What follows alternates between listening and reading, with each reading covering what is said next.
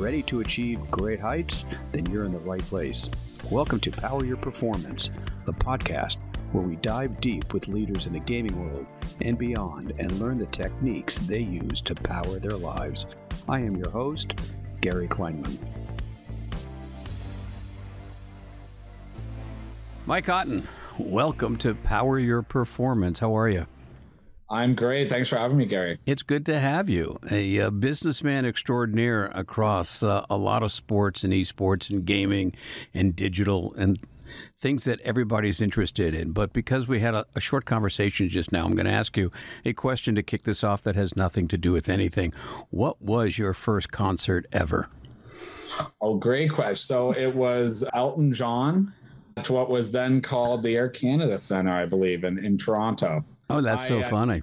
You and I haven't delved deep, but I have the musical taste of a 65 to 70-year-old. Well, it's John, Neil Young, the Beatles, Zeppelin, etc. So that was my first show. Well, you know what? That was mine too, but many years earlier when he did Your Song at the Troubadour in West Hollywood. Wow.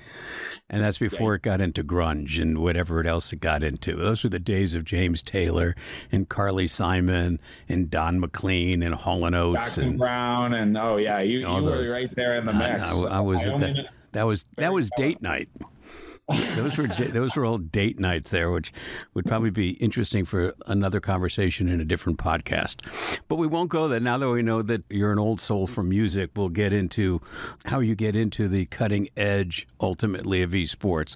So NYU, we'll start with college and law school. You left, you're Canadian, and then you went to school in New York. I did. So I was trained academically as an economist, did my undergrad and master's in economics in Canada, worked actually for 3 years for our former prime minister as an economist and a policy analyst in Ottawa, Ontario. Decided that the bureaucratic life wasn't for me. And so I abandoned ship and headed to Manhattan to attend NYU in my mid-20s, and actually did my MBA at NYU. So that was with the understanding or the strategy to get into the sports and entertainment industry. So where did the passion for sports come from? Was that as a kid engaging in sports? Was it family sports? Where was that? Yeah, great question. We grew up as sort of a fairly athletic family. I wouldn't say I necessarily fall into that bucket, but grew up playing hockey, basketball, soccer, football, lacrosse, etc. And I was actually a fairly serious skier for many years, taught skiing, raced, all that. But I actually, from sort of the age of 13, 14, became increasingly interested in the business side of sports, how salary caps operate, how teams monetize, how they scale their model to grow valuations for ownership. And so I was someone that always loved sort of the broadcast and theater of sports, but was actually really from before the high school years more interested in the commercial side of it. And so I was sitting there in Ottawa working, as an economist, and I was 23, 24 years old, and it hit me that I could do this for a living. And so where better to start your career if you want to be in the sports and entertainment industry? I thought, do we go Palo Alto, Stanford? Do we go Harvard? Do we go NYU? And as it was sort of very, very succinctly explained to me, you go to New York City, you've got, at the time, 9 professional teams, all the agencies, all the league offices, the headquarters for every major brand partner are there. And so you're not going to find many cities where you have more opportunity for internships and career expansion. So that was my rationale behind heading to Manhattan in my mid-20s. And it obviously worked. So you're in Manhattan in your mid-20s, and far different cry than Ottawa. Oh, understatement of the year right there, Gary. Yeah, Ottawa is lovely, but it's a sleepy, bureaucratic town. I've always said that everybody should do a stint in New York. It's kind of like doing time, and then you get probation, and you get out. Exactly.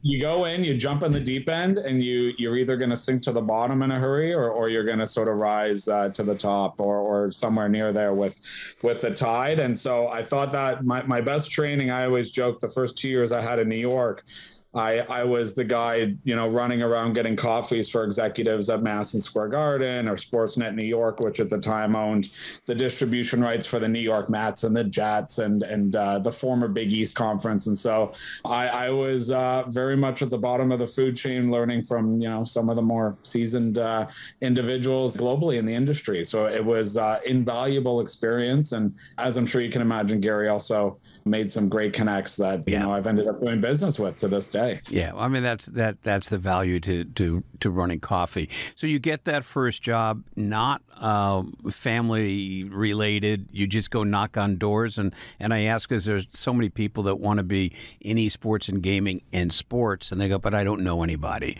So your story is you get there and you're running coffee and you build up almost like the mailroom in the theatrical agencies. Is that what you did? You banged on doors?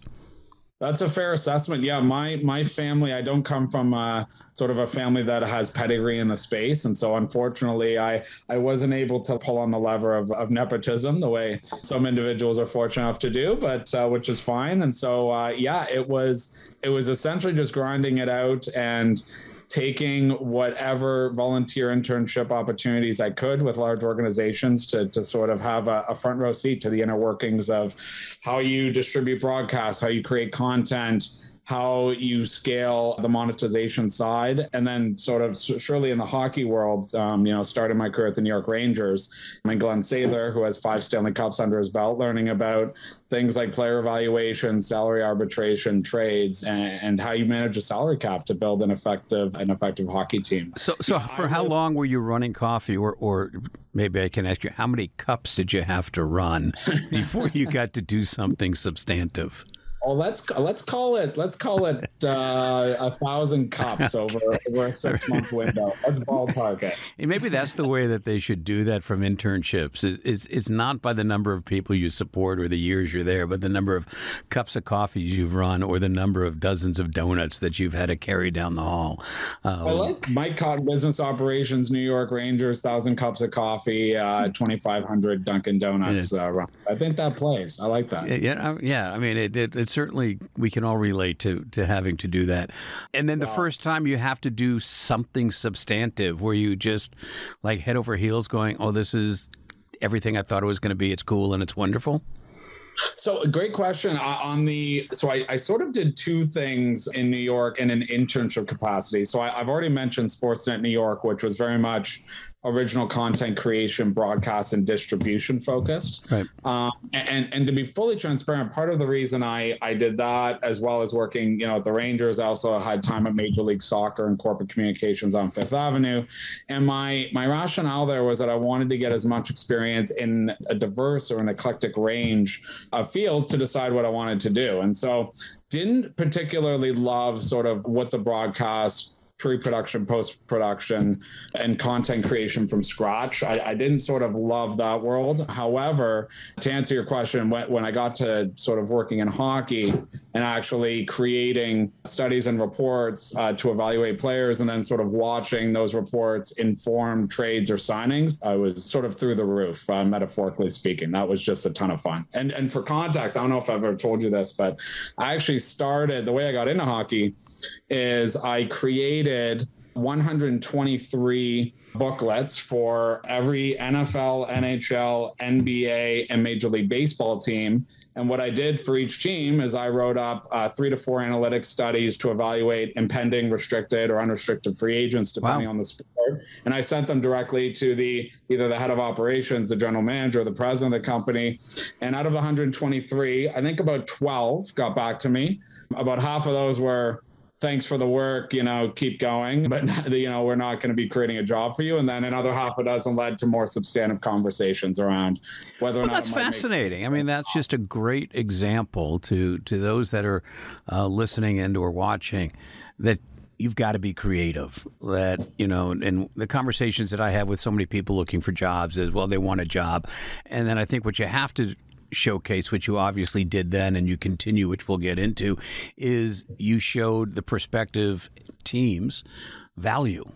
And it wasn't just I want a job because I like sports and I'm Canadian, so I have to like hockey. What kind? I must know what I'm talking about if we're talking hockey. Yeah. You nailed it, Gary. And that was advice I got from some of my mentors at New York University was, you know, if you're going to go into a room and say, oh, I've always been so passionate about sports, he's like, just get in line because you're not differentiating yourself. And so he said, put yourselves in the shoe of the assistant general manager, the individual that's running operations on the team side, and ask yourself, what is this individual demonstrating or adding in terms of value? And if you're not bringing something to the table that's going to make their life easier, you're going to make it sort of challenging to get their attention and to really give them any sort of reason to interview, to create a position. As you know, in sports, they don't really open up positions. It's usually you create a position for someone if you think that they're going to be additive or creative to the business. And so, yeah, you nailed it. That was just me. Yeah, no question. Because otherwise, otherwise you're a commodity. I mean, people that love sports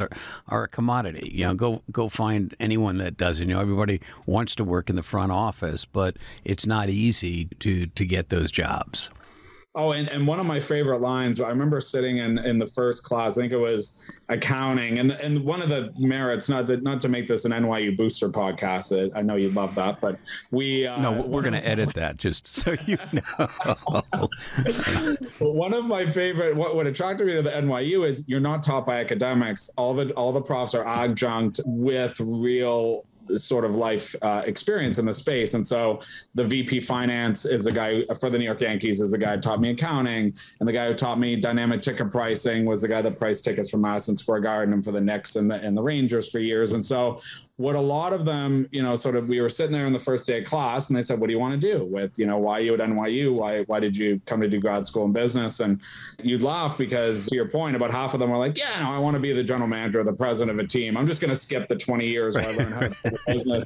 Just give me the reins and I'll be fine. I'll bring you a couple of rings. And he's sort of laughed. He's like, well, there's a bit of an iceberg under the water component where you may need to grind a little bit. And so I sort of went at the analytics side intentionally because as you all now know, my background was in economics and sort of as a stats nerd. And I was fortunate with timing where, you know, this is 2012 when I first got into sports. And that was just as the analytics movement was starting to gain traction, particularly within the National Hockey League, NFL, and NBA. Of course, in baseball, it was very well established by then. But that, you know, to me, given I didn't play any of these sports at a very high level, I wasn't like a semi-pro, and I had no sort of connections to fall back on. So that was the natural entry point for me was I understand statistics. It's becoming increasingly of value in the game. And so let's give that a shot. So my last question for that segment of your life, then we're going to morph into more of gaming and esports. Did you have a sense that the industry wanted you to pay your dues as you escalated in organizations? 100%, especially so within sports. And I tell this when I'm speaking to folks that are looking to break into the industry. If you're on the business operation side, it's a little different. You're somewhat more malleable in the sense that the vice president of business operations at the Tampa Bay Lightning faces many of the same issues that an individual holding the same title would have with the Tampa Bay Buccaneers. They're just different levels, different size of deals, but the business model is not markedly different. While as on the team side, if you're going to go into hockey, like you're a hockey guy for 30, 40 years. If you're going to go into football, you're a football guy. And so that was part of my rationale as I got deeper into that hockey world, realizing I'm not sure that I want to be working in analytics or player evaluation for 40, 50 years. That was sort of how I began to lever out, or the reason I should say, because you're bang on. If you're on team side, a lot of these well-established guys that have really paid their dues over several decades, they want to see that you're in it for the long run. You're not just in it to have your name in the headlights. You're really a hockey guy in this instance to your core. So yeah, you're not seeing hockey people, analytics, go and work for Major League Soccer or for baseball. It's very rare. The only one I can think of that nailed is Paul DePodesta, who went from obviously the Oakland A's to the Browns, but it's a short list. Yeah, it's very hard. Which is kind of interesting as the corollary, because we'll get to that again in more depth. But gaming in many ways is equally as siloed, certainly by game and by fan base. Very true. Right, and 100%. And they stay in. If you're Overwatch, you don't care about Call of of Duty and what have you. So you almost, for somebody that wants to get into the industry or somebody that really wants to make a career, you almost have to, once you decide what aspect of the career, you pick that silo and become a veteran in that silo, because there's not a lot of transients in that. You're exactly right. And you do get individuals that, put themselves in a pretty good spot. To your point, if you're an individual that understands how to build Call of Duty franchises, and then you have a dynamic emerging whereby team owners are throwing significant money behind it to either franchise or build teams and sort of leverage rosters to arbitrage the players to make money. If you can position yourselves as, call it one of the 20, 25, 30 people that understand it, you can make a great living. Right. Right. Yeah. If you're one of those. I started team side, but as I'm sure we'll discuss this today, but I'm very much not a part of the esports organization model anymore, though I do follow it with great interest. So it's a great segue. So you go from stick and ball, really true stick and ball history, right? Of, hockey, soccer, everybody else. Yeah. And then you're in gaming. Where does that transition come from? Do you? No, it's not quite as circuitous a route as you may think. So the bridge there was, I went from working in hockey to going into investments in venture capital. And so specifically after the New York Rangers, I was running a team in the Canadian Hockey League out on the East Coast, and got a call. At the time, it was from Mark Cohan, who was at the time commissioner of the Canadian Football League and formerly worked for David Stern at the NBA. And Mark was chairman of a new venture capital firm that specialized in investments, early stage tech focused investments in the sports and media industry. So the idea was that you would invest in businesses whose services could include things like augmented reality, digital, software, wearables.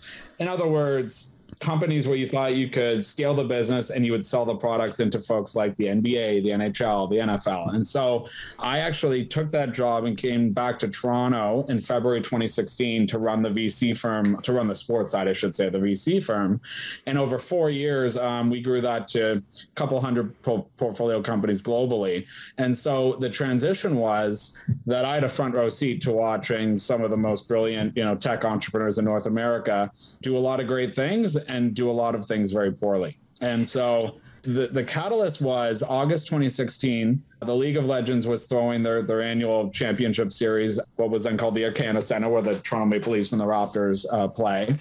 And I think it was August 8th, 9th, and we brought all the NBA and NFL partners to the arena.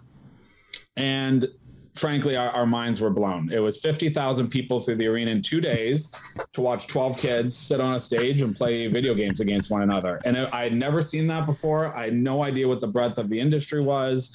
And so I remember sitting there with a few VPs at the NFL and saying to myself, this is a space with which I need to familiarize myself in a hurry. And so very quickly delved into things like the viewership that they were getting. At the time, the League of Legends Finals was doing double the viewership of the Super Bowl, as an example. And so what we ended up doing at the firm was, I believe we made 8 or 9 investments that were focused on esports and gaming in Q4 2016. We really were early believers in the space and put our money where our mouths were. And so the way I ended up getting into the space initially was through my role at the firm. And then in early 2017, I was approached by a friend that owned a team in Overwatch League. And so that was my first sort of foray into, let's call it, running an esports business just as myself, like from a startup perspective. And so they brought me in as the chief operating officer. I was responsible for sort of managing financing, raising capital, sorting out where our expenses go to grow the team. And the Kraft family, who own the New England Patriots, among other assets, ended up buying the team and rolling it up into their assets. It's the team that became Boston Uprising, which is still one of the Overwatch League teams to this day. So that was my initial entry. So, but the first investments, when you're working for the VC firm and they got the 8 investments in their portfolio, none of that was game or team related. Was it on the periphery? All periphery. And what kind of early peripheries were they looking at? Because that at that point was pretty early, and distribution was still, really Twitch more so than anywhere else.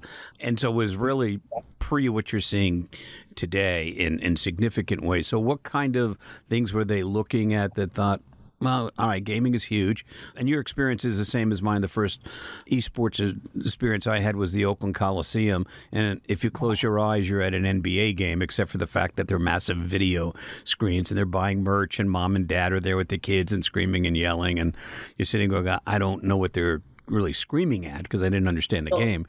But so what is the periphery that they were looking at as a growth industry? No, and it's funny, you literally use the exact same verbiage we would, which is we don't want to bet on esports orgs or titles as a VC firm because we perceive it to be risky, given we're not sure, what the shelf life in terms of popularity of these titles or these games could be, which I know you and I see eye to eye on. Yes. And so what we would say is let's invest in peripheral assets. That was always the company line. So one company that we invested in measured and delivered back-end analytics for Twitch. Twitch actually acquired them. So that was a very early company that essentially would provide enriched data as initially a partner of Twitch, and then Twitch just said, this makes sense. We'll wrap you into the company. We also had a couple of other business that measured software tools on the back end for Activision Blizzard. Okay. They would essentially ensure that various softwares were compatible with their ecosystems. Not the sexiest, but an effective. Those were the two exits we had. We also had one analytics marketplace that didn't end up panning out, but I still think it was a good idea, but it was too early, where they essentially had developed some fairly sophisticated tools to actually measure and predict talent in terms of like who was going to be an emerging talent within Call of Duty or League of Legends or Dota 2. And the tools are actually quite effective. However, in 2016-17, salaries hadn't caught up where, if you did really well on arbitraging a salary, you might have got the player for 25 and flipped it for 50. They weren't making, well into six figures or even seven figures yet. So the business was just, if that came around 2019-20, I think they would have done quite well. But that's a long-winded way of saying we really were trying to focus on tech businesses that had an analytics or a software component that could integrate into the back end of established publishers or streaming services. That was really where we thought the bread and butter what was. And it was probably, as you just said, just too premature because now, I mean, it's all about data and analytics and in everything, obviously, but 100%. certainly in gaming and esports, it is, you see the multiples on the data and the analytics and what have you, and much more so than on the team and the IP and the games and the transient nature of the games themselves. So that was actually kind of fascinating then to look at the type of data that was available, which is interesting to me because there were probably a lot of data and nobody wanted it. Nobody knew what to do with it. I was going to say it was two buckets. It was, I don't understand what the hell's going on here. Or number two, I really like what the data is telling me, but I don't know how to commercialize or monetize it yet. The revenue streams, this is like pre-franchising when NFL owners were first getting together to go into Overwatch League with Kraft and Kroenke and Stephen Ross and so on.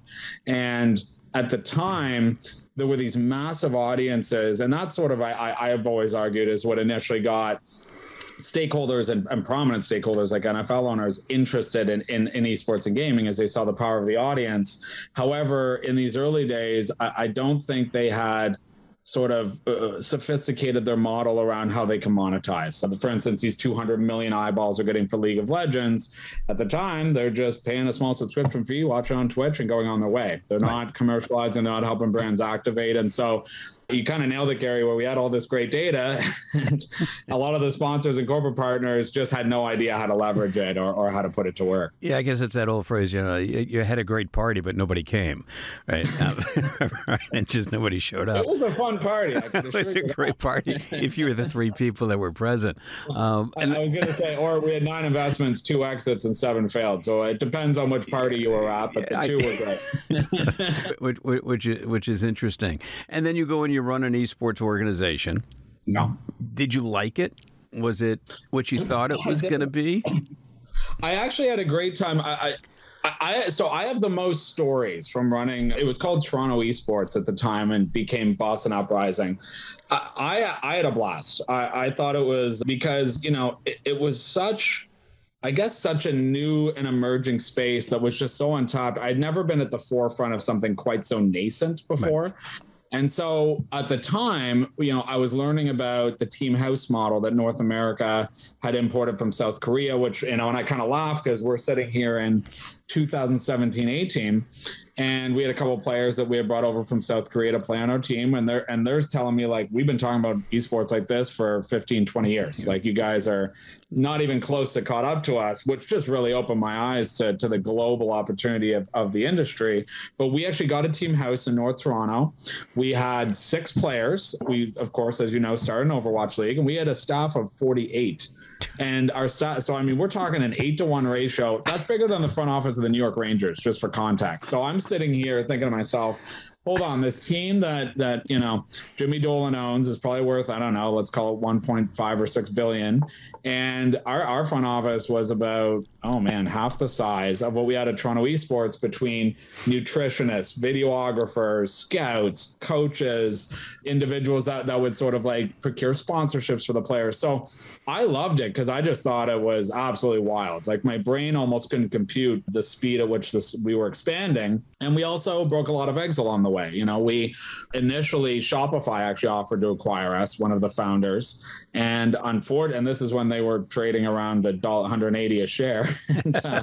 and I thought it was a great deal. And more importantly, I said, once Shopify acquires you, we can do whatever we want. Right. They can get us a franchise spot, and we can be the Toronto team for $20 million. Right. And unfortunately, one of the co-founders thought that the offer was light, and we didn't end up going forward with it, which to this day I think is a mistake. But it was such a great learning experience to go through that process of looking at which style of stakeholders want to own a team. So, I mean, we have Shopify, which, at the height of COVID was the largest Canadian company in the world, larger than Royal Bank of Canada. Wow. And so you see, why are they trying to buy a team? Why would an NFL owner want to own a team? And so that was interesting for me, from someone that came from the traditional sports industry, because I'm sitting there going, yeah, if you're the Kraft family, I get why you'd want to own a team that, is comprised of 6 guys that are watched mostly by, let's call it 12 to 34-year-olds. So if you're the Patriots or the Celtics or whatever, where most of your fan base skews a little bit into the millennial and boomer demographics,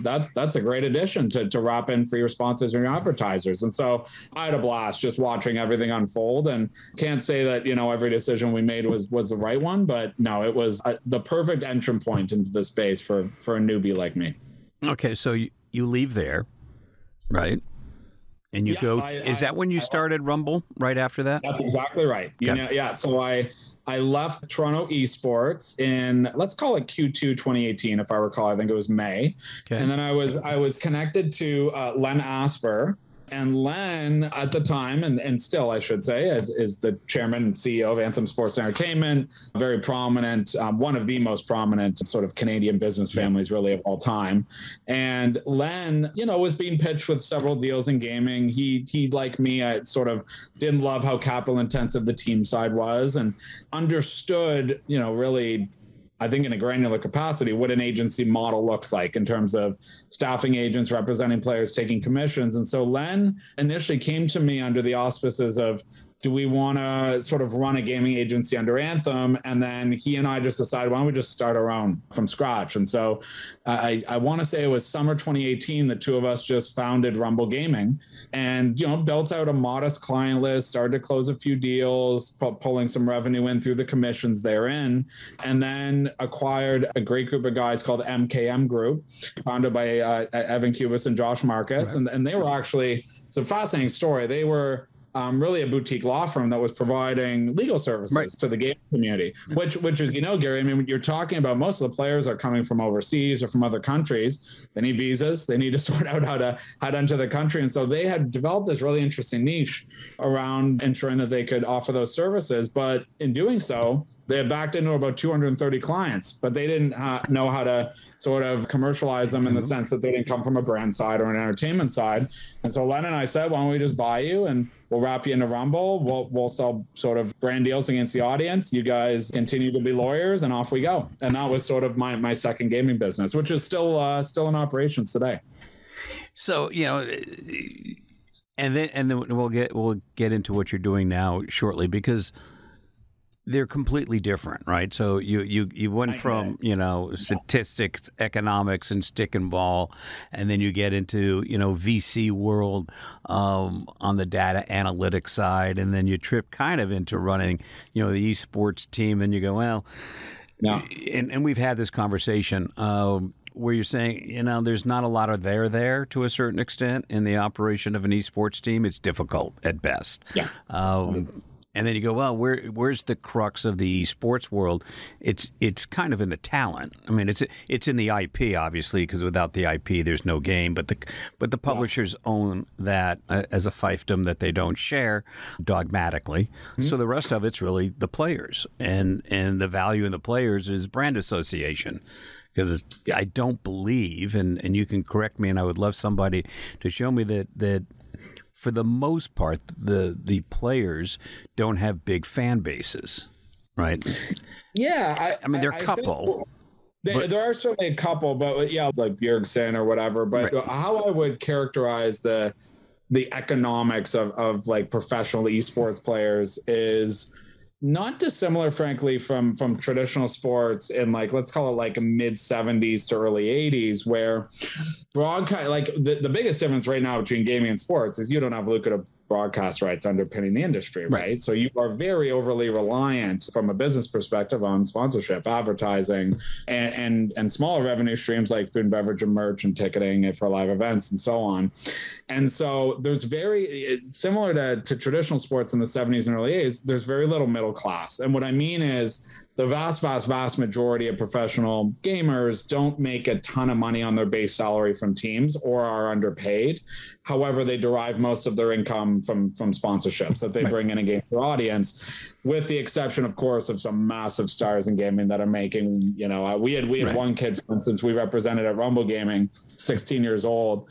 He was making about 350,000 USD a month just in sponsorships. And so guys like that, and I mean, these are individuals that are coming to me like, do I go to college? And I was like, well, no. I'm gonna be like that's a question for your parents, not me. But no, I'm going to tell you right now that you're going to have to be an executive at like an investment bank to make this kind of dough again. So you're going to have to think about it. But yeah, it certainly, I would argue, teaches you a lot about the economics in terms of player salaries. It is extremely fragmented, and there is a large chasm at the moment. Right. So if I look at your journey and the changes and knowing where you are today, is where you chose to be today, because that's really where the growth and the monetization really is. And everything else that you did, obviously, is great background and support for what you're doing today with GameLancer. But is it because your history, you can see from the inside out and going, I don't really want to spend my career in trying to figure out, where the payday is, so to speak, and where is the longevity. And then you find the gap now, and I've always said, and I've said this to you, and then you're going to tell me about GameLancer, is that it's easy to find a gap in the market. It's really difficult to find the market in the gap. And I always wonder if esports and gaming is a huge gap in the market, but where is that market in the gap? And it takes me to GameLancer.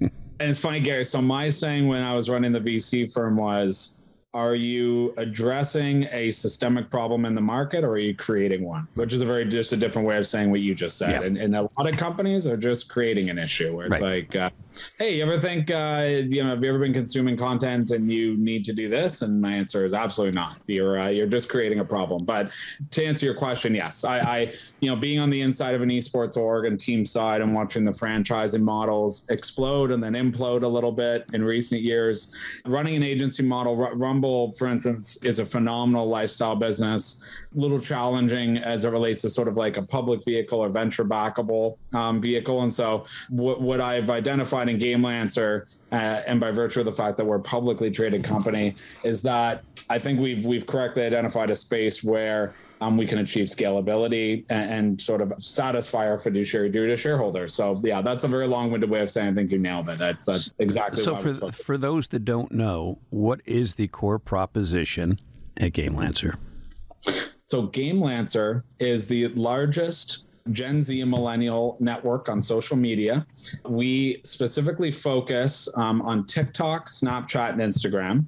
We have 27 owned and operated channels with a little over 28 million followers and subscribers.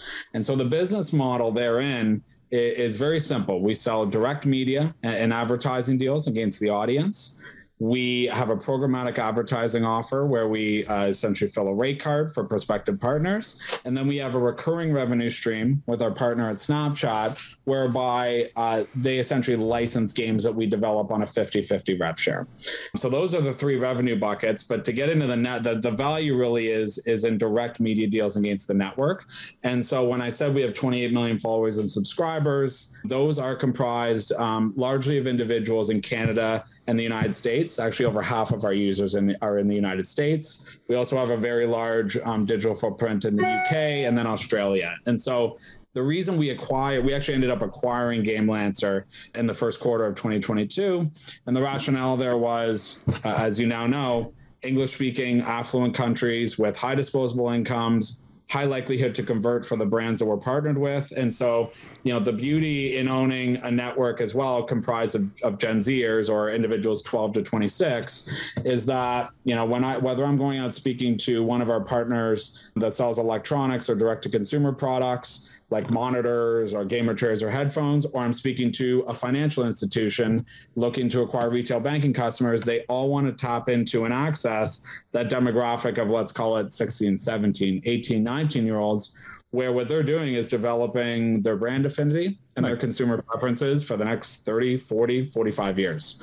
And so that's the beauty is we now are in a place where we can work on what you and I would call endemic brands, where is really our bread and butter, working with partners in retail and consumer electronics, et cetera. But we also work with insurance companies and banks and credit cards. Right. But the core asset is not esports and competitive gaming.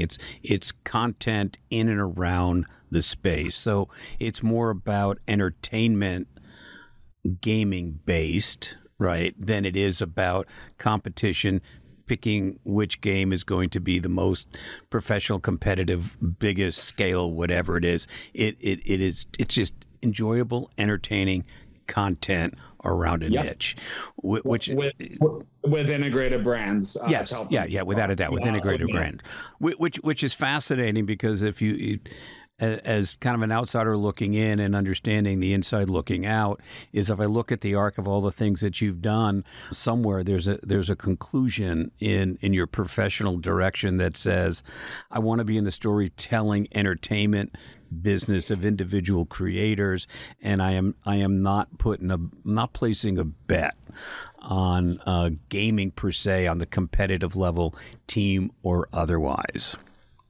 I think that's very well said. And so our entire value prop in terms of when we generate a campaign, so whether we're working with, let's say, Samsung or Belkin or Royal Bank of Canada, it's all about storytelling and making it compelling such that we're generating content and embedding this experience with the brand right into the content to encourage our users and our fans to convert. So, and what the part of the company, Gary, that does that really well is Joybox Media.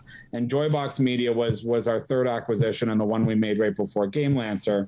And Joybox does essentially all of our original content production, our storyboarding, our scripting. And so what they'll do is front to back, take all the heavy lifting on the client. They just need to go to Samsung as an example and say, cool, you want to sell monitors. Walk me through how you want to geofence. Which style of households and users do you want? What kind of numbers do you want to see on impressions, views, click-throughs? And then most importantly, talk about how much product you want to use. And then what I do as a chief operator and my business partner, John Dwyer, who I co-founded the business with, is we bake in a healthy amount of margin, of course, to sustain and scale the business. And we work backwards. And so we'll figure out how do we want to, how are we going to tell the story such that it's compelling to the appropriate prospective group of buyers or acquirers for these assets, and then how are we going to distribute it across GameLancer so it hits that targeted audience. No, I love it, and I think the takeaway, because we're just about out of time, unfortunately, is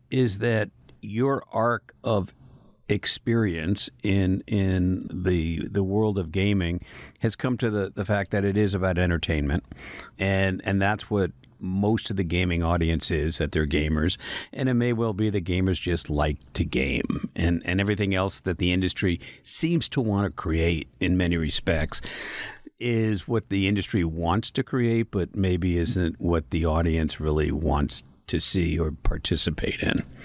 You're preaching to the converted in that respect. I've always said, we had this interesting dynamic where folks in the traditional sports industry poured into gaming in the mid 2010s, and they just tried to import a business model they had used in their industry for 40, 45 years. Great point. It didn't resonate. It wasn't authentic. And what we get at with all our campaigns is the last thing I want to do when I'm advertising a product to our fans is pull them out of their experience. I want it to be fully integrated into their experience such that they're not being annoyed. I'm not spamming them. They're not getting pop-ups, but this is something where I'm going to have, for instance, an NBA player like Fred VanVleet, who's one of our partners, using the Samsung products in a stream, talking about, how they are to use, being very honest with his community and his millions of followers. And then the consumer can make a decision as to whether, based on what they say, they want to convert and purchase it. And we find that approach just to be considerably more effective than trying to cram it down their throat, to your point. I appreciate you sharing your journey, especially from the standpoint that you did it from the trenches. And not what a lot of people do in the industry that says, well, I think this is going to work. I will continue to be watching what you do, and I will see you when you finally get to L.A. And thanks for the time. It's always good to see you. Gary. Always buddy. A pleasure. Thanks so Mike. much, Rob. You stay well. Okay. You too. See you, buddy. Goodbye. Thanks for listening. This podcast is part of the MAP Esports Podcast Network and produced by Innovation Media Enterprises. Please be sure to leave us a review and follow us on your favorite podcast player.